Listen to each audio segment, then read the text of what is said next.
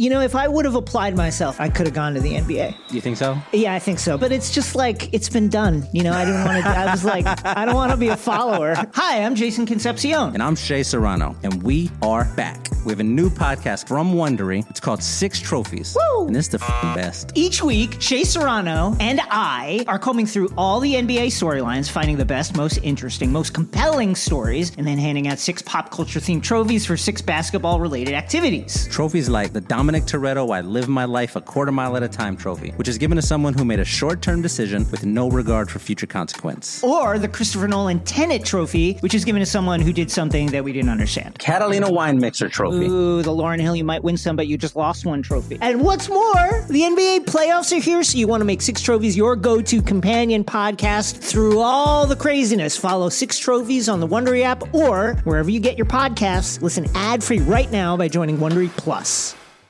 Without further ado! That's what the game's all about. All of a sudden you feel like you can't miss. I'm just leave it up there. You couldn't make that if you tried that again. Absolutely not.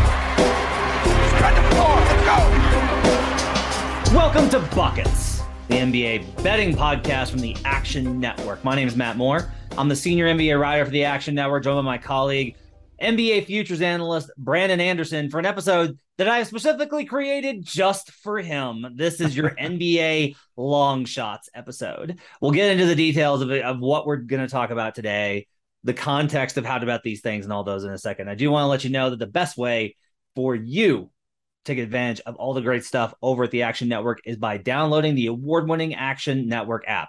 It's got the best way for you to track your picks. You can turn on notifications and get every single pick that Brandon puts into the app. You can also do the same with me. I'm on a little bit of a hot streak. It's probably going to crash and burn. I'm excited for my NFL picks to go to absolute trash. I did hit my first NBA bet of the season, Brandon, under 229.5 on the preseason game I wasn't going to watch because it was at 4 a.m. in Tokyo. 1-0 on the season, buddy. 1-0. Got that first win under your belt. That's all that matters. As far as we know right now, you're in for a perfect season. You're off to the right start. Also in the app, you will get great detailed analysis. You can check out articles like Brandon's weekly, every NFL game, pass, lean, bet, weight. You can find this podcast as well as every video we do. Every day we're doing Green Dot Daily on both the app and in YouTube. It's the daily betting show across all sports. It sets your betting agenda for the day. It's really cool.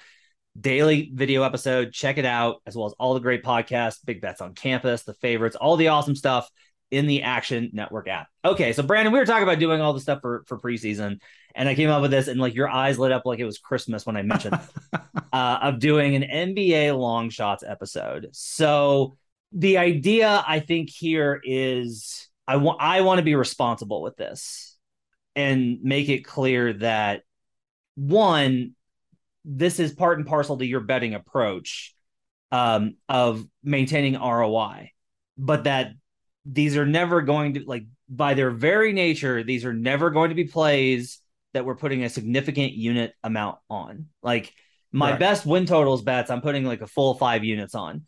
None of these will probably go for more than 0.25 of a unit. Those kind of ranges in there, depending on what your bankroll is. I want to stress that these are fun bets that we think have value, but that they need to be taken in the context of, if you're not somebody that's comfortable with risk, then these bets are not for you, and that's fine.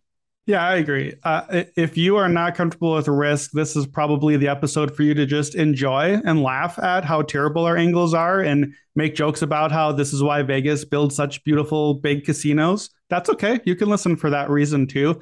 I'll say this, though. These are not 5-unit plays for me. Certainly not. Nothing close to it. But these are also not necessarily 0.25-unit plays for me. Like this is my MO. This is where my bread is buttered. These are sometimes going to be a full unit play or maybe a half unit play. If you want to get in on like a 40-1 long shot, what I've learned the hard way is, as fun as it is to get that one right, it sucks if you only bet a quarter of a unit on it. And now you're like, oh, cool. Well, I was right, but I didn't really win anything much on it. So again, it's bankroll management. You got to know what you're doing here.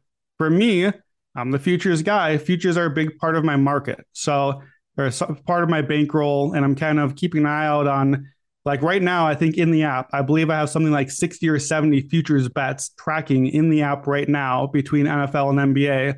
And there will be more before NBA season starts. And there will be more every Friday in NBA and NFL all week long as they continue to add to it. So if that's not you, if you just want to pick 2 or 3 tickets for your whole season, then yeah, don't go in with 5 units on any of these. These are not that sort of strong play. But if there's one you like, I think it's okay to do a unit on it or a half unit and make it worth the payout if you're actually right. Longtime listeners to this podcast will absolutely cackle when I share this exact Slack message I got from Brandon regarding today's episodes. He told me, hey, I need some direction. Quote, my top 4 quote unquote long shots bets are all awards picks, but those are also the exact same 4 awards best bets I would make because that's how I do futures best bets. Yeah, I mean that it is what it is. That's I am not looking to make a bet or to come on a podcast and say, well, here's who I think is going to win, therefore you should bet it. I'm always going to play the number. And for a lot of these bets, I'm looking at 40 to 1 that my numbers say this should be 12 to 1, or 60 to 1 where I think it should be 30 to 1. And that for me is always going to be a better bet than the guy at 7 to 1 where I'm like, yeah, he would be my pick straight up, but I'd still make his odds 10 to 1 because it's a crowded field. So I'm just going to play the number. And for me, if you play enough of these and play the numbers enough, then it's going to be a winning ROI in the long run. But it is the long run. It is a long futures game. We might sprinkle 10 long shots in NBA, add to my 10 in NFL, and we'll be happy if we hit one of them for the season. You got to be willing to lose a lot on these, but if you hit that one out of 20, you probably are still coming out ahead with some of the angles we're looking at here. So we'll get to some of the award picks when we do an awards best bets show, but those are the picks I like best. These are the numbers I like. 2 things I do want to kind of talk about here up front with regards to this. The first thing is we've talked about in the past the cash out value on some of these, where if it shortens, you get value. I will say that I've noticed books getting a lot more stingy on cash out value. It's one of the reasons why I actually kind of like parlaying the awards picks is that reaches a point where it's not like that risk factor. If you are right on it, will often lead to them being like, okay, we'll let you out of it with a big profit because of the exposure risk that we have. NBA MVP, for example, last season, like your cash out opportunities were almost nil because it was a close race. And so they weren't willing to go ahead and take any diminished value return on these. And so at the books I had, that's something to keep in mind, that your cash out value, I think, on these is decreased. One of the things I think that's good about futures betting, and there's a lot of, look, the professional bettors, the reason they operate game by game is they don't want to tie up their money for 6 months, right? You don't want to basically work for 6 months and then have to wait another 6 months. You work for a month, right? You put hard work in for a month, you put in all these bets and you hope that you get to the end of it. And then that's your bread and butter for the year. That's not how it works, right? So like they'd rather play game by game, adjust it as it goes along. I do think that one of the keys in the futures market is it is a market where you do not have to have market confidence. And what I mean by that is you can think a line is off, but if you think a line is off, you probably think that NBA line is off by a point and a half, 2, maybe 3, right? If you're at a 3-point edge, then you should absolutely be betting. If you're at 2, we talked about this with Raheem. There's your 5 unit play if you've got that sort of edge. Yeah, like you have an edge there. But there's a certain confidence I think you have to have in the market, especially as the market reacts to the numbers that are laid, right? If the number goes from Sixers -5 to Sixers -3, it doesn't mean that you can't bet, right, on the Sixers. It doesn't mean that you shouldn't bet on the Sixers if that's your cap. What it does mean is that you should have some confidence of the reasons overall why the market is trending that way, at least in my opinion. Some people go the other way where they're like, no, they don't know anything. I'm going to play against them. I don't think that these lines are accurate. The futures market in particular, though, I do think it's heavily influenced by perception. It's heavily influenced by narrative. And I do think in large part, the bookmakers are often on these odds firing blind on some of these at least. And so I think that's one reason why I think there's value where you can find. Yeah, I agree. I mean, it just makes sense if you think about it, because you think of the number of bets coming in and the number of people playing, an opening night NBA game or any NFL game ever. And of course, there are way more bets. There's way more numbers. There's so much more ways we can definitively diagnose exactly what sort of sharp number we expect on this. And that's why a half point or a point is a real margin when it comes down to those. We don't have that for these. And in some of like the award cases, it's literally narrative. It's storytelling. There aren't numbers for storytelling. We can find numbers that correlate with it, and we talk about them. But yeah, it only makes sense that a night to night game, the lines are going to be a lot sharper because there's a lot more reasons to hone in on it. And especially for me, that's the appeal now back to long shots, is because I think in a lot of these markets, especially like an MVP market, the lines for the first 5 or 10 guys are pretty sharp because we've had the whole offseason. It's a big conversation. Everyone's talking about it. Even though the narrative thing plays in, we're cutting in on what the number looks like. And really, too, if we're being honest, we're kind of undercutting. Like a lot more and more with some of these futures, the top handful of guys just don't have value. The numbers are just too short because they know they don't really want to take on a huge wager in that way. But at a long shot, when you're at 60 to 1, 100 to 1, 200 to 1, a real long shot, like how 60 to 1 to 40 to 1, the difference is literally like a half percentage of implied value. Yeah. Humans don't understand, like none of us, myself included, know how to comprehend, is there a 0.5% less chance value for this guy to win MVP than that guy? So by definition, those numbers are off. And importantly here, you've got to shop around on these for a long shot, especially because like if you want to take Luka for MVP, that's great. You can take him. He's the favorite. You're going to find a similar number at every book because that's like they're all kind of competing with each other on it. Some of these long shots, you'll see 20 to 1 at one book, 50 to 1 in a different book. So make sure that you look around because that's where a lot of the value is just getting value on the right price too. There's a stain in your voice when you talk about taking the favorite. I said it was fine. It's good. We're gonna butt heads, I think, in award season, especially over MVP, because I do think this is not the year to start taking long shots. I just think that I think that the top 2 guys are accurately priced in the market. I don't think that there's value, but there's a difference between value in terms of you have an edge on it where the odds are off, and there's like, no, it's appropriately priced. Like I'm getting a good price on this return. Yeah. You, as you mentioned, you always want to go for when you think the number is off. And let's start with one where you think the number is off. Let's go back and forth. We'll just trade off doing these. Like I said, we're going to say you had a couple of other awards picks we're going to say for our awards best bets episode, because they're long shots and your best bets in very typical Brandon fashion. But this one, I knew you were working on it because you asked me a question the other day. I knew this was in your head, and I actually wanted to kind of talk about it. Give me your first long shot bet. All right, so my first long shot bet is Kawhi Leonard to an MVP, 40 to 1. You can find that at circa 40 to 1 right now. I thought I had a great number at 30 to 1 at DraftKings. This was already on my list then. This is my reminder to shop around and get the number. 40 to 1 is a lot better than 30 to 1. So I disagree with what you just said about MVP, and that is what is informing this position for me. I actually think the opposite of you, and we will butt heads on it.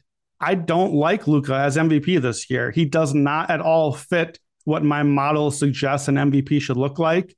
And my model doesn't really have a pick that it likes a lot. Basically, I'm looking for age 24 to 28, 25 plus scorer on a top 2 seed, plays 70 games. That's my model. That basically leaves me with Jokic, Embiid, Giannis. I don't love those 3 as options. Jokic has no narrative at all. He just won it twice in a row. Giannis doesn't really have the motivation, and B doesn't have the health. So I don't love those 3. I will probably look to add position for them once I can get a cheaper buy point later. But that is what made me think, okay, who is the long shot? Where's the guy off the board that can make a charge? So Kawhi. This was a surprise to me because we did a full hour on MVP a month or 2 ago. I don't remember if I even said anything about Kawhi. Very obviously, the number of games played is a major factor. What I asked you the other day is, hey, the Clippers have 15 back-to-backs. Is there any chance Kawhi plays any back-to-backs? Because if he only missed second night of a back-to-back, you're already down to 67 games max, which historically pretty much rules you out of MVP. He's a little older than I would like. The health and the games played is a red flag. The numbers even aren't perfect. He's probably going to be something like 25 points a game, 8 or 9 box plus minus, rather than 28 and 10 plus. The numbers look to me like, okay, Kawhi's really good. We already knew he was really good. He could be in the conversation, but like the quote unquote in the conversation kind. And I kind of put him off as like, well, he's probably like a 60 games and back of the ballot 2 or 3 seed. So that was all a great case against the very pick I'm starting with, which is a terrible way of framing. Here's why I talked myself into it being a good long shot. If I can see 60 games as a 2 or 3 seed, then it's in the realm of play to see 68 or 70 games as the 1 seed. And I was surprised when we did all of our win totals to come out with the Clippers as my number 1 team in the NBA. They're my top record in the league. We talked at length about them in that podcast. If I have the Clippers as the 1 seed, as the best team in the league, we know who their best player is. And we know with Kawhi, what I like here is I think that there would be a built-in narrative of, hey, you know who's never had an MVP before? Hey, doesn't Kawhi Leonard just deserve an MVP? Kind of that career accomplishment sort of thing that we've seen in the past with this award before. We're going to need that because I don't think he's going to be a little short on the numbers and on the games. But for me, the number is too long. I would give, when I set up my MVP model, I basically have those 3 I mentioned, and then it's a big drop, but Kawhi is my 4th guy. I give him about 8%. That for me should be plus 1,200 range. At 40-1, I have to play it. I don't mind this one. I don't object to this one. I think because you kind of mentioned this that you're going to do a little bit more of what I did last year and play a little bit more angles on MVP, right? Yeah. And so setting a baseline of 40-1 for a team that we both expect to be excellent. Yep. Kawhi looks like a tank. Yeah. He looks like a tank. Like the biggest thing when they started showing the workout videos was that his legs look bigger, not fatter, bigger. It looks like he added strength there. This is actually really pivotal. There's this idea of Kawhi's strength in general, and it's a little overrated. I've done a lot of work on Kawhi Leonard over the years, and in his earlier seasons when he was an MVP candidate, say 2017, post-up defense was actually an issue for him. He would actually have problems in one-on-one ISO versus larger defenders that could keep their handle, right? Because he's got great hands. Everybody knows that. It would be a little bit of a problem for him. And conversely, it would also be a problem on the offensive end because if you don't have the power to stop a guy in the post, you also have sometimes some issue going against larger defenders. That used to be kind of a matchup that teams would go towards is, hey, let's put a bigger defender on him and really play physical with him. He looks like a power forward. He's just a tank now. And if you expect the same kind of efficiency, which you should, and he's so good across so many different dimensions, the stats concern is legitimate. No. The stats concern isn't legitimate. Like if we look at last season and we go, Devin, you have to answer this question, yes. Was Devin Booker a serious candidate to win MVP last year? Yeah, absolutely. He finished top 5 on the ballot. So if that's the answer, then Kawhi can absolutely win because Kawhi's reputation is going to be exponentially greater than because he's coming in with an awareness. Kawhi can have a less impactful season next year than Devin did last year and get more votes. Yes. Because his narrative is very strong. Everyone respects Kawhi Leonard. He is a certified champion, two-time finals MVP. His resume, honestly, is a little bit ahead of the player that he's been. And that's not that Kawhi hasn't been great. He's awesome. He's a killer. But that helps if you're trying to get this award, which we've talked about a lot, rest in the minds of the voters. So look, at 40-1, I think that's really good value.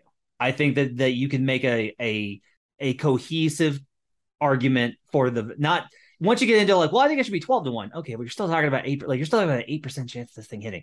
But I do think that by the end of the year, that could be way, way shorter. I think and I think even too, as this number could be way shorter a week from now. Like we watch Kawhi play a couple of preseason games. Everyone's like, oh, holy crap, Kawhi is back. This number drops down to 25 or 20 very quickly if that happens. So I think this is one, if you like it, you want to grab this right now. I know in your head you're thinking, well, but maybe I'll wait a month on this and see how he looks. And does he play that first back-to-back? Nope, because now it's not a long shot anymore. Now you're playing a 7-1, an 8-1. If everyone else, like that's, I am willing to risk the bad version of these bets, which there are bad versions of all of them, because I want the long number. That's the long shot angle. I will say I was listening to a podcast this week that was talking about whether to play it when you've lost market value. And on a long-term play, you always want to get the best of the number.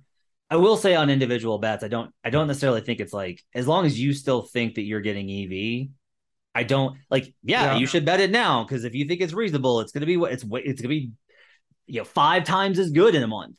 But no, I agree. It's Paolo Banchero. We won't do on this podcast because he is not a long shot anymore. But we've had that conversation. We both loved him at the longer number in the summer. I think we both like him still at the number he's at now. I would rather you have bet him at the long number, but that doesn't mean he can't still be good value now. With Kawhi, like you mentioned, building position. That's been your big thing. I've learned a lot from that. My position I would be trying to build is get the Kawhi ticket now. And then I want to look to add Jokic, Embiid, and Giannis later in the year because we know this race is going to ebb and flow and there's going to be a Kevin Durant week and a Luka week and whatever. So if I add those 3 guys, if I can find a buy point at 10-1 or longer, then I get those 4 at basically about plus 250. So I can get a Jokic, Giannis, Embiid, or Kawhi wins the MVP at plus 250. I feel pretty good about that position. So that's what I'm working toward. This is my first step. So a very reasonable and smart, sharp edge from Brandon on his first pick. I will go the opposite direction. All right. And my first pick here in the long shots, Ben Simmons to make all NBA at 6,500. That's right. 65-1. All the hype around Ben Simmons is there, but nobody wants to hear it. If there's one player that the Brooklyn Nets have tried to hype up from the summer through now, it's Ben Simmons. Everyone has said he looks awesome. Everyone said he's in a great mindset. Everyone said he's doing great in the practices. And everyone's like, we don't believe it because we think that you're just edging him up because you want to get his confidence up because of all the problems that he had.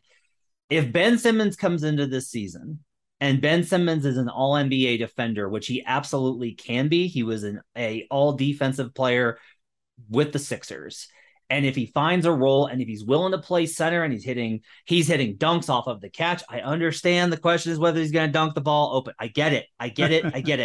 He's hitting on the short roll. He's playing more aggressive. I don't need him to shoot threes. I don't need him to shoot free throws. I need him to get assists, rebounds, and be what I profiled him as in the draft, which was a more athletic version of Draymond Green. If he does all of that and the Nets are successful and Kyrie misses a ton of games because he decides that he wants to go do peyote in Joshua Tree, then there is a very good chance that Ben Simmons is getting a ton of love. If the Nets are a number 1 seed, which is well within the realm of possibility, they are that talented. We told you on this podcast when we did the win totals, no part of it. We don't want their division. We don't want their win total. We're not messing with the Brooklyn Nets.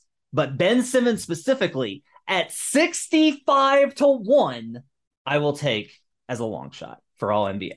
I love this pick. Yeah. I am mad that what book is this at? I didn't see this anywhere. DK. I must have not scrolled long enough. I think I only saw first team at DK. I didn't see all NBA. I love it because it's the perfect. It's the 65-1. That's the hook here because can you envision it as a real scenario? Absolutely. It's in play for all the reasons you just said. If the Nets are really good and he's good and does the things he does, he's not going to make it on numbers. That's not going to be the case. But we already know that. That's part of what I like about the Kawhi thing too, is like, if we already know we get to throw the numbers out with certain players like LeBron and Kawhi and Ben Simmons, because they're their own thing. Draymond has had that for years. Then you don't have to worry about the numbers. You just get to do the storytelling and the impact and all of those things. And Ben is really good at that stuff. What position is he going to make all NBA for you? What position are you projecting him as? I want to clarify. I should have said this up front. It is the first team. It is the first team. Okay. And I know that you're going to be like, but all these other guys on the forwards, I get it. Injuries happen. That's all I'm trying to say. Is he's a forward for you then? Is that? Yeah. Okay. Yeah. He winds up in the forward category. That could help to help your case a little bit, because it's Ben Simmons and there's the weird thing about him. He could be the sort of guy that, like, why couldn't Ben Simmons be a guard? Especially if part of your case is Kyrie misses time, doesn't Ben like play guard, quote unquote, and run the offense a little bit? And maybe that gives him a little more flexibility for an all NBA spot as well, if you can basically put him at any one of the positions. So right. I will retract my love back down to like. I like the bet. If it's a first team, I'm in like now, but I still think I like it. It's good. All right, give me your second one. All right, I'm going to go. I'll stick with all NBA. This is my third one on the list, but I'm going to go all NBA. So this is not first team. This is just any position. I'm going to take my guy. We know I needed a Cavs bet on here. Evan Mobley, 12-1 to make all NBA. So I'm going to get back into the positionality thing here. Obviously, Evan Mobley is not a guard, but I do think Evan Mobley, when it comes down to voting, is going to have a position, a chance to be a forward or a center on the list. So I looked at, okay, we need 9 forward and center spots. I'm going to give all NBA status to Giannis, Jokic, Embiid, Durant, LeBron, Kawhi, and Tatum. That's 7 guys. Not necessarily one of them could get hurt, but I'll give 7 guys. That leaves me 2 spots for front court positions. Here's where I'm looking at Mobley against guys like Paul George or Jimmy Butler, who maybe are in the mix, maybe aren't healthy enough, maybe could get squeezed into a guard spot for the similar sort of reasons. We got Rudy Gobert and Karl-Anthony Towns, but they might kind of cannibalize each other. We got guys like Zion or Anthony Davis, injury risks. I don't see any reason why Mobley isn't every bit in that mix of guys we just talked about. I think the Cavs, we've talked at length about them, will be very good, very strong defensively, have a higher ceiling now with Donovan Mitchell. I've had the Cavs even before the Mitchell trade as a top 4 seed. Now I think there's potential for them to be, even though I had them as the 4 seed, now I think they go higher than that. If the Cavs are 1, 2, even a 3 seed, people are going to look and be like, well, man, the Cavs are this good. They got to have an all-NBA guy. Who is it? And I think the answer is Evan Mobley. And he's going to be a great defender. He's going to be in the mix on that end of things. He, I think, has a really good case to just be one of those star, like all-star, holy cow, this is your franchise cornerstone type guys as a sophomore player. 12-1, I think it's a good number. It's not as long as the rest of my long shots, but for all NBA, I like him in the mix here. I think you got to factor in that Darius Garland was widely considered to be a candidate for all NBA last season, that there was a real debate between him and Fred VanVleet. Like, I think that Evan Mobley is the type of player that guys like you and I love. They make really smart passes. They play really great positional defense. They're super flexible. They can stretch the floor a little bit. Like, Mobley profiles as a guy that the NBA nerds like you and I love. I don't know that he gets the most credit on this team. I think especially with the addition of Donovan Mitchell, I think that if Mitchell doesn't have a great season, but the Cavs do, I think Darius Garland gets a lot of the credit. I don't even know at 12-1 if you're long enough there. So let me ask this question, because I think this is a key to my argument. Do you agree that he has positional flexibility? Could Evan Mobley, look, we got to assume Jokic and Embiid are the first and second team centers in some order. Mm-hmm. Third team center is open to me. He's not going to get there. He's not going to get there with Jared Allen on the team. They won't. No, the voters would not put him at center, no matter how good he is, because last year is proof, right? They didn't put Jokic at forward because they were just like, no, he's not. Like, these are centers. I'm sorry, Joel Embiid's going to have to be second team. Jared Allen is a starting center, and he's going to play a ton of games, and he's going to be really good in that capacity. Mobley's not going to get center looks. Okay. Well, if you don't think you can play center, then I don't like the bet as much. If you do like center, I like the 12-1. What's your next one? My next one is one that you also have. So we'll go to another one that I like. Okay. It is time, my friend, for, the bets I love, and it's exact outcome time. That's right. Oh yeah. We're going to try and predict what the NBA finals are going to wind up as 6 months in advance. All sorts of injuries, all sorts of mess. The entire league will be different. Let's go ahead and get started. The Los Angeles Clippers to beat the Milwaukee Bucks in the NBA Finals is plus 3,500. It's 35-1. This argument is basically built upon, do you think that the Bucks and Clippers will be in the Final Four. Like, that's the argument. Because at that point, you're in a great position to hedge. And as I did last year, you can multi-hedge. I definitely did this. with Celtics. I had Celtics Warriors tickets. I had Heat Warriors tickets. I did not have the Mavs tickets, and those ones I had to add in during the Western Conference Finals to be sure. But you can wait and you can play it as this goes along, and your profit margin is still considerable on a 35-1 ticket, especially if you add to these type of positions as it goes along. This is not for you if you're just like, I want to make one bet and wait. Do not take this bet. But do I think the Los Angeles Clippers? I'm getting more and more confident as we get closer to the season that the Clippers are going to win the division and be a top 2 seed. There's a lot of reasons that we've talked about why I'm on the Warriors under. The Sun situation has gotten worse since we podcasted. Like, Jay Crowder's going to get traded. The Sarver stuff is weighing on them. Aiden looks like he's a hostage. Like, nothing about the Suns' vibes is good. We're 6 months from the playoffs. A lot can change. But as of right now, the team with the best vibes, momentum, etc., is definitely the Los Angeles Clippers. Now, I would hesitate there if I was like, but I got to see what they're like in the playoffs. I trust this team in the playoffs. Yeah, they suffered the 3-1 meltdown versus the Nuggets. That was a very different team under a different coach in a very specific situation in Florida in the bubble.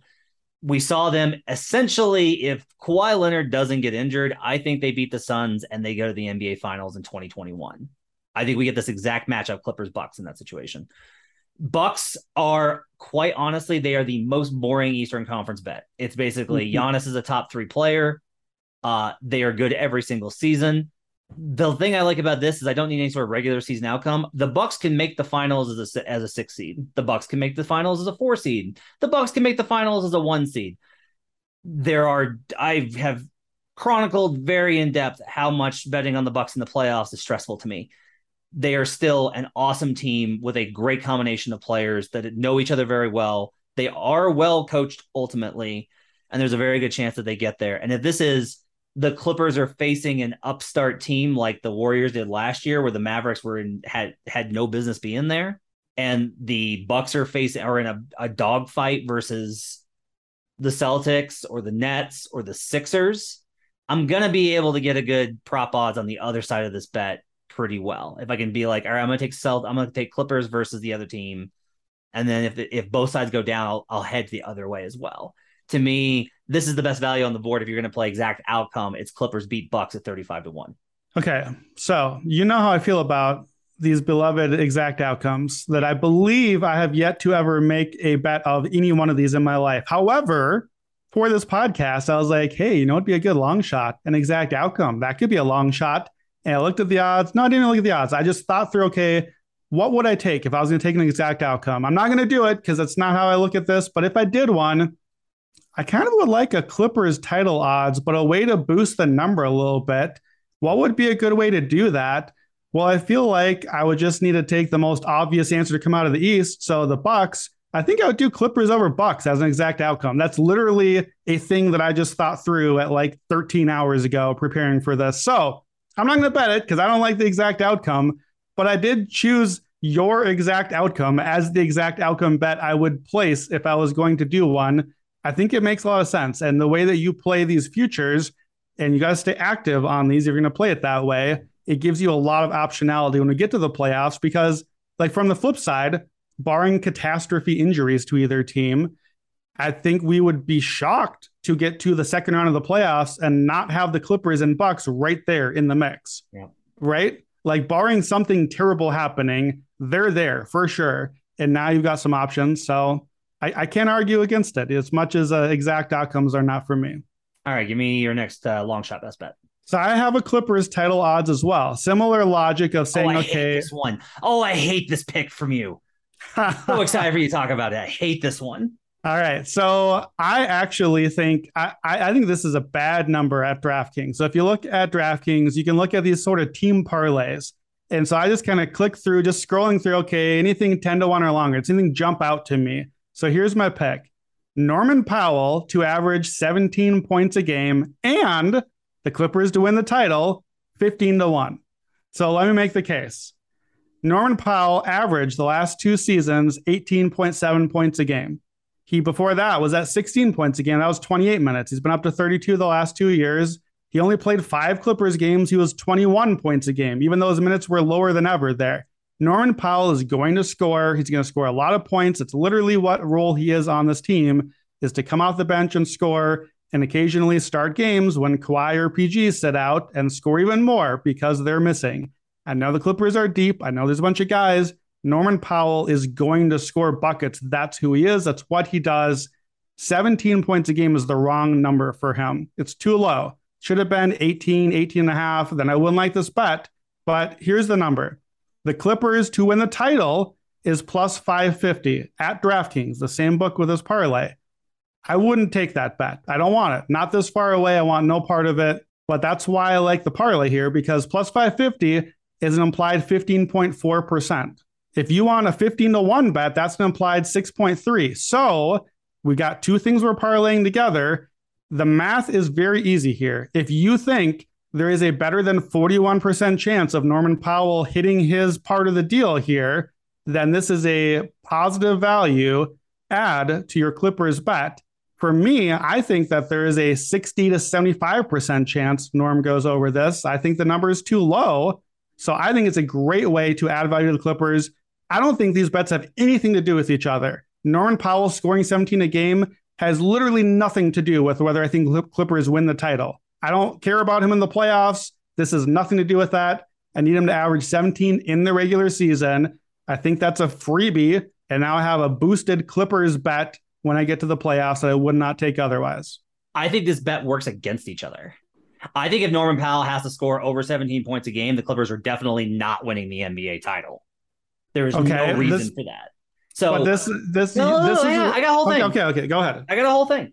One, Norman Powell is not as good as everybody makes him out to be. He is an internet NBA darling. I don't understand it. It's like me. I've looked at him. It's like little Sebastian in Parks and Recreation. It's a small horse. Why are we? What's the problem? Like, he's fine. He's fine.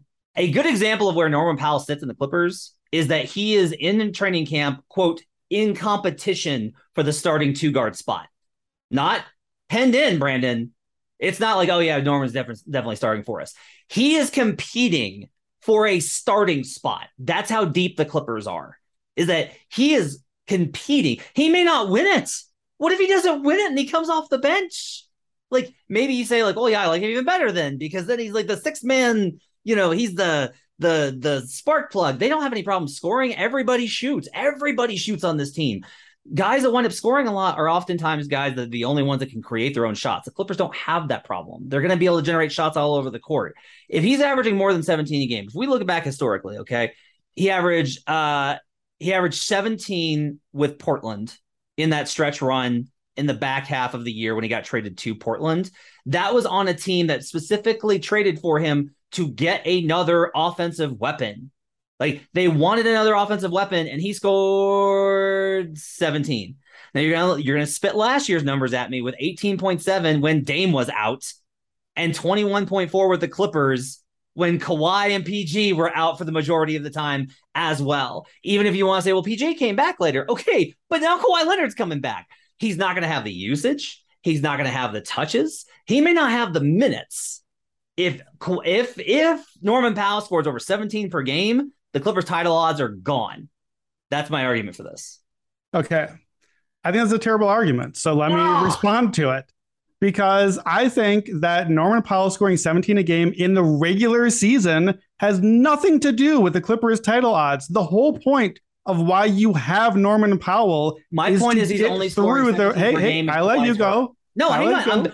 I need to clarify because you just said that. I'm saying the only way he scores 17 per game is if Kawhi's hurt.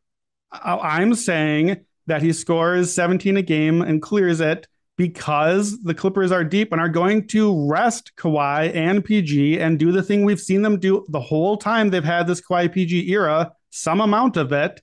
Norman Powell, I absolutely expect to come off the bench. He should come off the bench. Spoiler alert, he's my sixth man pick of the year when we get to that in the awards podcast.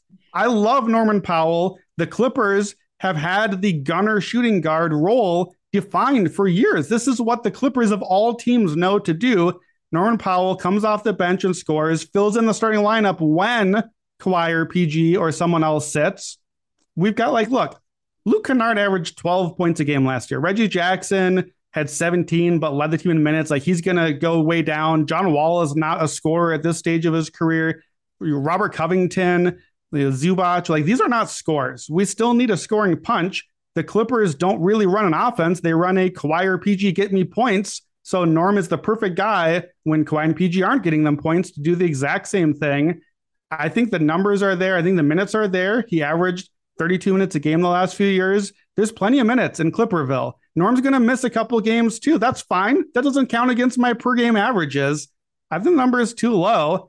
And if Norm, I'll even go this far. I think if Norman Powell averages 17 points a game, it helps my Clippers title odds, because if he does that, it means that it helped keep the Clippers stars healthy for when the games matter. And Norm is not going to average 17 a game in the playoffs, because that's not what he's here for. He's here to score in the regular season and keep the team healthy for the title run. In the games where Kawhi and PG don't play, what's an average good game from Powell? How many do you think he scores there? Because that's part of your argument. Not a huge number, more 22, 23, something like that. Here's how I see this bet as Tyler Hero, 17 points a game plus Heat title odds. That's precisely how I translate this, as two totally separate things. I don't have to believe in Tyler Hero boosting the Heat's playoff odds. By the way, this would have been a great bet to have last year with Tyler Hero and the Heat. You got one game away from making the finals. Yeah, because Tyler Hero is better than Norm Powell as a scorer. Yeah, well, Tyler Hero averaged 20-something a game, too. Yeah. I got a 3-4 point cushion here. Okay. You said that you think there's a 65% chance that Powell scores 17 a game. Is that correct? I said 60 to 75. Okay. What number will you give me? We can do 65. Okay, 65. So I get 35% odds on this that he doesn't score 17 per game.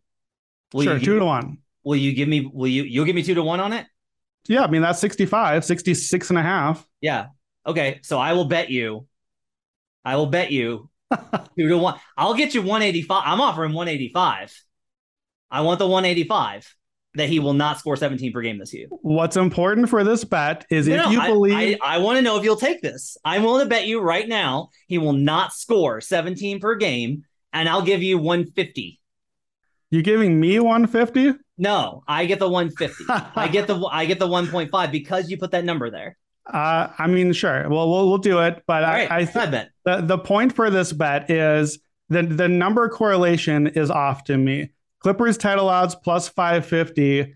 You're parlaying two mostly independent things, and you only have to have, by the numbers, 41% chance to go over on Norm to make the Clippers title odds boost worth the value. I'm basically tripling my Clippers title odds. That's the real bet I'm making here. I just think Norm is a great way to boost it. Okay, so my next one, here's one that we both have. It's Donovan Mitchell to lead the league in scoring at 60 to 1. 80 to 1. 80 to 1 at Caesars. So at 80 to 1, this is a preposterous number. This is a ridiculous number. I don't even care. Here's a good example of how off this number is. So Russell Westbrook led the league in scoring in 2017 for a bottom 15 offense. It's not even directly related to how good the Cavs offense is. The Cavs offense can still be garbage, and Donovan Mitchell can win this. Pace does matter to a certain degree because they're faster that season. But Donovan Mitchell, with his 3-point volume, can easily lead the league in scoring here. And he has a lot to prove. He has weapons surrounding him. There is every opportunity for Donovan Mitchell to come in and do this. Again, if this was, I don't even know what number I wouldn't like it at. I wouldn't like it maybe. I have to look at the implieds.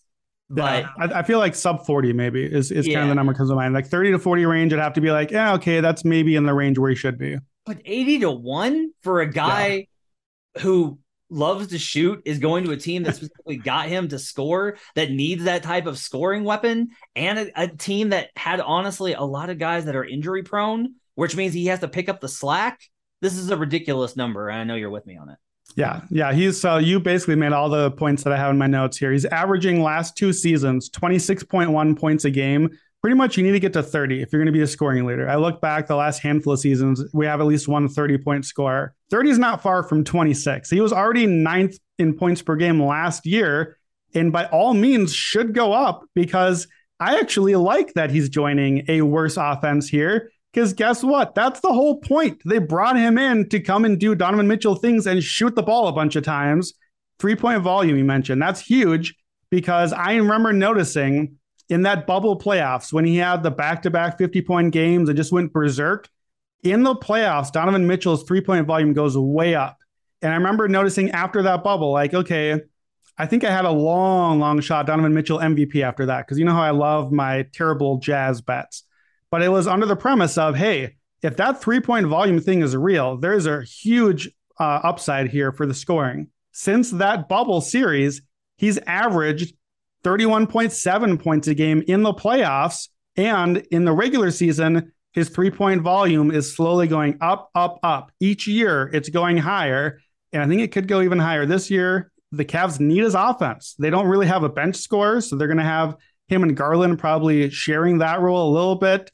You're right. The pace is not great. That's the one thing I don't like about this. But I looked also as, okay, if I like the Cavs a lot and if they finish a top 2 seed, do they have an MVP candidate? I think because of the way we pick scores, it would be Mitchell, but that's 80-1. What's more likely, Mitchell to be the MVP of the NBA or Mitchell to just lead the league in scoring? To me, those numbers should never be the same. There's no way I'm taking MVP when I can play points per game here the same price. I think it's a bad number. A good comp for this is that Bradley Beal was within a handful of points of Steph Curry 2 years ago. Like, yeah, and would have won if he hadn't got hurt. And like, is Bradley Beal that much better of a scorer than Donovan Mitchell? I would argue no, especially based off a 3-point volume. Like, Donovan just gets up threes, so that helps a lot. Okay, I'll go to this one. Exact division top 2. I love these bets. Raptors 1, Nets 2. 35. Oh man, the 2 teams that you want absolutely nothing to do with either thing about. This is an emotional hedge. This is a Matt Moore emotional hedge right now. Absolutely is. Absolutely is. What's the number? 35. Okay. You get 35-1, 3,500. So let's put this into this kind of framework. Joel Embiid is always an injury risk. If Joel Embiid suffers another injury, he's out. Even with Harden, Maxey, and an improved roster, that Sixers team is not going to finish probably top 3 in that division. Okay. So they're gone. The Boston Celtics are currently having the preseason from hell. Okay. The best of our knowledge. Again, I keep thinking like, look, it's 6 months. This should be fine. It's entirely possible that honestly, Brandon, the whole Udoka thing has made me worried for my Celtics under bet because I hate when guys have a reason to try. Like, I was banking on the Celtics not having any reason to do. And now it's like, we're going to band together against the adversity and everyone's the world's against us, which is not the situation. That's not true. That's not what's happening. But athletes are very good at that.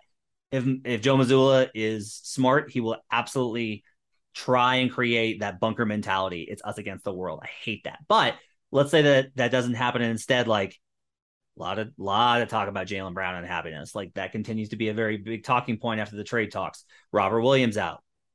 Don't know when he's going to be back. It's going to be a while. They just signed Blake Griffin. I don't know if you know this, but every team that's had Blake Griffin, and things have not worked out well for them. I hate that because I think Blake's a good dude, but it hasn't worked out great for them. Let's say the season from hell continues. It's not going to be the Knicks. We know it's not going to be the Knicks. So that leads us with these two. It would just be very Raptors for everyone to be talking about these other teams. And Scotty Barnes makes a leap. Scotty Barnes just makes a leap to 3rd-team All-NBA. He's talked about as one of the rising stars in the NBA.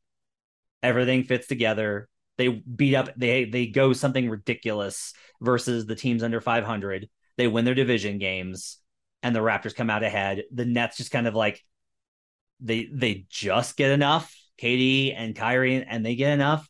And it's like 52 wins Raptors, 50 wins Nets. The other 2 teams wind up sub 50. And we got Raptors 1, Nets 2 at 35-1. Yeah, I can't do it. Can't get there. That's fair. I can't see this Raptors offense being enough to get to where they finish ahead of all 3 of those teams. I could have got there. I think it probably wouldn't have counted as a real long shot. It could have got there on a Raptors Sixers or Raptors Celtics. Yeah. To me, like, both of those teams being as good as they are, you're absolutely right about all the downside versions of those teams. But we now need both of those to bottom out on 2 teams that we both think very highly of. And we need the Raptors to be really good. And we still need the Nets to be pretty good. The Nets have to beat the 2 teams we really like a lot too. So I I think the Raptors offense isn't good enough to get to the high ceiling outcome. You're right. I think if this does hit, it's a like 52, 50, 48, 47 scenario where they're just all right there. And the one thing we do like is it seems like of the 4 teams, the Raptors are probably the one that would push the gas to try to get the division win or to get the higher seed. But yeah, otherwise, I think you're just emotionally hedging, and I can't quite hedge with you on this one. So let me jump in with one on is talking about fading teams expected to be really high. We'll go quick on this one because we've talked about it before. Suns to miss the playoffs, 13-1 right now. I liked it better at 18-1 when we did it a couple of weeks ago. I still think there's some value at 13-1. Look, the Suns, the West is very deep. We got Nuggets, Clippers, Warriors, our teams expected to be clearly like top 3 or 4. And then after that, if you put the Suns in the mix with Timberwolves, Mavericks, Lakers, Pelicans, Grizzlies, those are teams, that's 9 teams. The Suns absolutely are in range to finish outside the top 6, which we need them to for this bet, finish 7, 8, or 9. And now you're in the play-in, and either you're the 9 seed, you got to win twice, or you're the 7 or 8, you lose a hard-fought battle, and now you're just like, all right, the heck with this season. We talked about this on the podcast. They didn't get Kevin Durant. They really went for that and came up short. Jay Crowder is going to be gone now. I think he's really important to that team as a defender and just a glue guy piece. DeAndre Ayton does not want to be there. The Sarver stink is just like sitting on the franchise right now. It feels to me like a team that could get whatever point through the season and just be like, yeah, okay, we're done here. Like this, blow it up. We're done. I don't want to do it anymore. Like the different version of it. But we've seen that with like the Jazz last year with other teams where it's like, yeah, it's just not it. And I smell something here and I'll take the long shot 13-1 to miss the playoffs. The vibes are bad. Like the Suns are basically the Western Conference Celtics in terms of they're so far having the preseason from hell. It's not good. I talked about this one on the podcast with Joe, but I want to come back to it real quick. If you haven't listened to that one, check out our NBA stats props with Joe Delara. Luka to lead the league in both assists and points per game at 35-1. I looked at that one. I just think this is good value. I really do think it sounds to me like I will say the Mavericks media day has me a little spooked just because their entire tone was like, yeah, no, we're here. That's what we're doing. It's like, we're here to play basketball. That's what we're here. So you guys think you can win a championship? Yeah, we'll see. Like not what you're like. Doesn't sound like a lot of enthusiasms in Dallas so far. So we'll see how that goes. There's a lot of reasons not to take this, but for me, honestly, it just comes down to I continue to think Luka is just going to have an absolutely ridiculous usage. I do not see a scenario like they're talking about Frank Ntilikina and Josh Green increasing their ball handler capacities. Let me tell you how that's going to go. Like by December, it will be back to, hey, Luka, why don't you do everything? If Spencer misses games, Luka's going to pick up a bunch of that slack. If Frank Ntilikina misses games, Luka's going to pick up a bunch of that slack. Luka's usage rate is going to be absurd, and he's efficient, and he scores in volume, and he has shooters around him. So for me, 35-1 for Luka to go to double dip is way better value. Like that to me is does he win MVP in that case? Absolutely. Would I like to be able to parlay it? Sure, but I'm not going to be able to. But I like Luka to lead the league in both assists and points per game at 35-1. I would even say too, so I don't mind this one. I think the numbers could be there. It's going to be tough to lead both categories. But I do think the assist per game category is a little more open this year. I was looking for a good sleeper in that one. So this might be a good way to sleep into that. I don't even know, though, if he wins these two categories. I'm not sure he does win MVP after that. Like, that seems kind of crazy. But I think that if Luka does lead the team in points per game and assists, that's not a great feel for what the team is going to be. And so suddenly we got like our Russell Westbrook MVP type season, which I know he won, but nobody wants him to have won in that season. I feel like that's what we'd be staring at here. If I remember right, you know NBA history a little better than I do. I believe we've had only one player in NBA history who led the league in scoring and assists at the same time. I believe it was Tiny Archibald, who did not win MVP or even, I think, get close to it. So, but it has happened before, and it was a fast tempo team and a guy that was doing everything for it. That is what Luka is going to do. He's going to do everything. I don't hate it. I think I agree. I would rather play this as a long shot than play the short odds on the MVP. It's more likely to win MVP, but I think it's a better number play here. Give me one more. I'll give you a stats one as well. I was looking for those category leaders. We did Donovan Mitchell points per game. Steals per game is only up at a couple of books. It's a very volatile market because you win steals per game with like 2.0 steals per game, and you can be like 13th on the list at 1.4 steals a game. Like, we don't get very many steals in the NBA. Here's a guy that you and I both love, and I think you're going to bet this one before we get finished the podcast. DeAnthony Melton, new Philadelphia 76er, is 150-1 to lead the league in steals per game.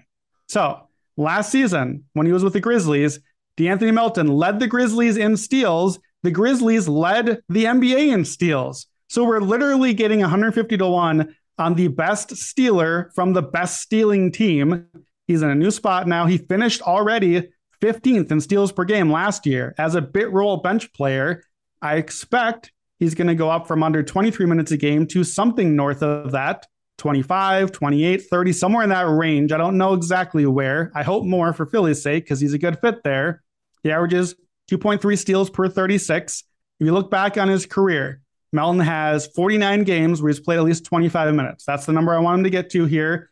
In those games, he's averaged 1.8 steals a game. We've heard good talk about his defense in Philadelphia already from Doc Rivers. I think they're going to be a great defensive team. On that team, I think he'll be in a position where he can gamble a little bit more, get a couple extra steals here and there. 150-1 for a guy who is a great defender and a great theft man. I think it's the wrong number. Look, I love DeAnthony Melton, and the numbers are sound here. 1.8 would have put him third last season behind DeJounte Murray at 2.0 and Chris Paul, who somehow at his age is still a 1.9. CP3 point guard. I can't go with you on this, and the reason is you have a lot more confidence. You're doing the thing that you do where you're like, but surely they'll do this because this is the rational decision, and then I have to be like, it's Doc Rivers, Brandon. Doc Rivers is in charge, and that's my thing. Is I don't trust Doc Rivers not to. I think it's possible Doc Rivers plays yo-yo with his minutes. I think Doc Rivers plays yo-yo with him in the rotation. I don't trust Doc Rivers to give him the opportunities. I don't know what the scheme is going to look like. I don't know how much they're going to preach those kind of steals. Especially, I think like Tybal, not that Tybal being on court reduces the number of steals opportunities for Melton. It's just a little, I'm just a little worried about. I don't disagree with any of that. I worry about the minutes. We only need him to get to 25 from 23. Even that's a question mark. It's a long shot. It's my second longest one. I have one long shot left, but what else you got? I'll rattle through three more, and then you can do your final one. I have another exact outcome. The Denver Nuggets to beat the Philadelphia 76ers is 150-1. I think the Nuggets are it is possible. I've been saying this. I think it is on the table for the Denver Nuggets to have the highest offensive rating in NBA history this season. I do too. I think that there's a good chance that they wind up with a top 3 seed, if not a number 1 seed. I think there's good value on them to get the 1 seed playing in altitude. If they have to go through easier teams in rounds 1 and 2, especially because we look at this and we go, okay, we think the Southwest Division teams are going to be worse and they're probably going to slide down. Like 4 or 5 could very easily be Mavericks Pelicans, Mavericks Grizzlies, or one of the diminished Western Conference or the Pacific Division teams versus that, or the Wolves, who I think the Nuggets would be comfortable playing. Yeah. So like it fits very well there. The Sixers, you and I are both very high on. We think they're going to win the division. We equally like. I came to this one basically by I think there's really good value on the Nuggets to get the number 1 seed and the Sixers to get the number 1 seed. And if you say like, yeah, but that doesn't. You always talk about how the playoffs are different than regular season. You're right. But if you're the 1 seed, your path is often very easy to get there. Absolutely. Look no further than the Heat. And if both of those teams get there, my hedge opportunities at 150-1 are, I'm going to profit. I'm just going to profit. And I'm going to profit in a big way at that point. Both of those teams are also teams at the end. I will say this, the markets in terms of per game reflect very favorably on. It will be difficult. It will be very difficult for bookmakers to make the Nuggets as dogs in a game 1 of the Western Conference Finals at home versus anybody except, say, the Warriors. Like the Warriors are maybe the only team, maybe the Clippers. Every other team, the Nuggets have to be favored because the metrics always work out for them in that regard, especially with home court. And then 2 long shots for six man, since I'm not going to do as many on the awards pod. Tyrese Maxey 30-1. I think we talked about him when we did the original one. Still think that's really good value. Think Maxey's going to make a big jump. This one is if it's not going to fit our model of all-star on a really good team. Wait, is this most improved or six man? Sorry, most improved. Okay. Most improved. Our most improved model says all-star, playoff team, all-NBA consideration. This is not that. This is a guy that would be an outsider of that model. I just want to shout him out. Saddiq Bey. Saddiq Bey is awesome. He's going to score a ton. If the Pistons are better than expected, Saddiq Bey is going to be a lot of it. He's 40-1. I like that. I think Saddiq Bey is good. So that's mine. I know what's coming down the pipeline.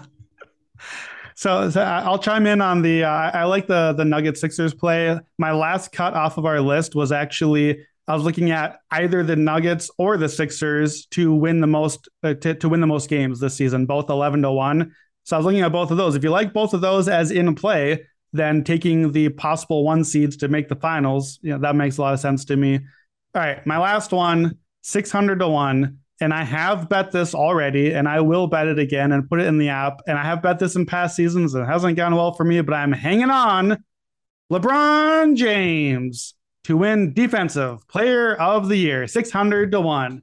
So, Defensive Player of the Year. There's not a huge profile of what we need, but basically what we know is you need to have a very good defender on a top 5, probably top 3 defense. We've had this argument. I know you don't agree with me on it, but I have right now, heading into the season, the Lakers as a top 4 defense. I have the Sixers, Bucks, Celtics, and Lakers are my 4.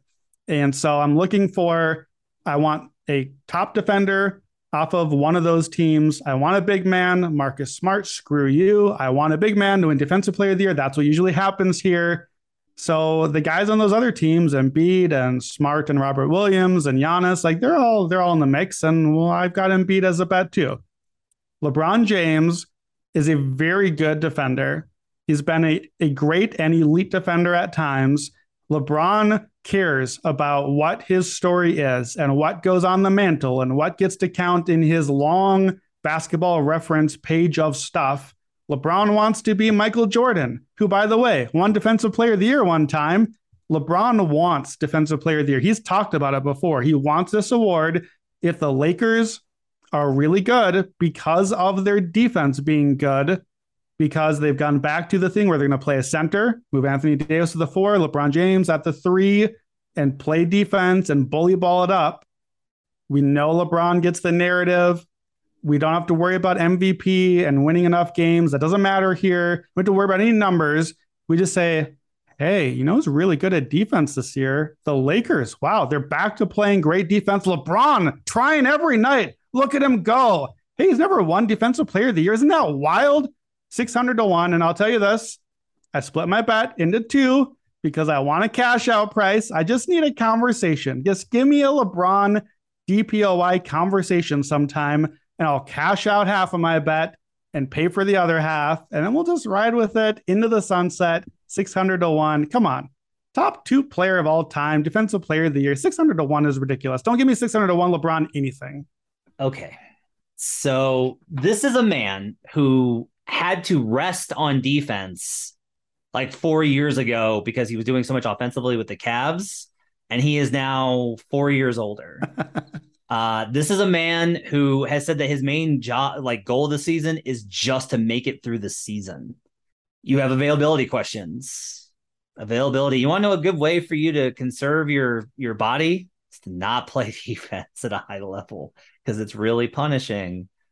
The other problem is that I talked about this actually on another pod about there's a level of player that's judged against himself, and LeBron will always be judged against himself. It's difficult to vote for LeBron for an award if you know he's been better in that award in previous years or category, whatever. It's very difficult to vote for him. He will not play better defense this season than he did in 2013, 2012, 2019, honestly. He won't be as good. It's been, I mean, this is what's crazy, Brandon. This is how time, like how fast time flies. The 2019-20 championship season of that defense was 3 years ago. It will have been 4 by the end of the year. Like, that's wild. Time goes by so fast. But those 3 years are really important when you get above 35. Yep. There's no way I can't say no to a like I can't say no here, but God, do I just if you are able to even cash out on this, I'm gonna be mad. I'm just gonna be mad at the whole universe. Okay. For this inspiring. Here's my brief counter argument. Number one, the fact that it's been 3 years, I like, because LeBron has had the summer off a couple of times. You hear that, LeBron? You had the summer off. Why don't you show up and try the whole season this year? Actually show up and play defense. You hear that, buddy? Just trying to get a little motivation in case he's a Buckets listener. Number two, as the great Kevin Malone once said on The Office, if anyone gives you 10,000 to 1 on anything, yes, you take it. And if John Mellencamp ever wins an Oscar or LeBron ever wins DPOI, I'm going to be a very rich dude. All right. That's going to wrap up Long Shots from Buckets. Hope you guys have enjoyed it and listening to us try and justify these absolutely batshit bets for you. We'll be back with a more reasonable episode later in the week. Thanks for joining us. Make sure to download the award-winning Action Network app. Give us those 5-star reviews. If you go to Apple and give us those 5-star reviews, you get a shout out from me.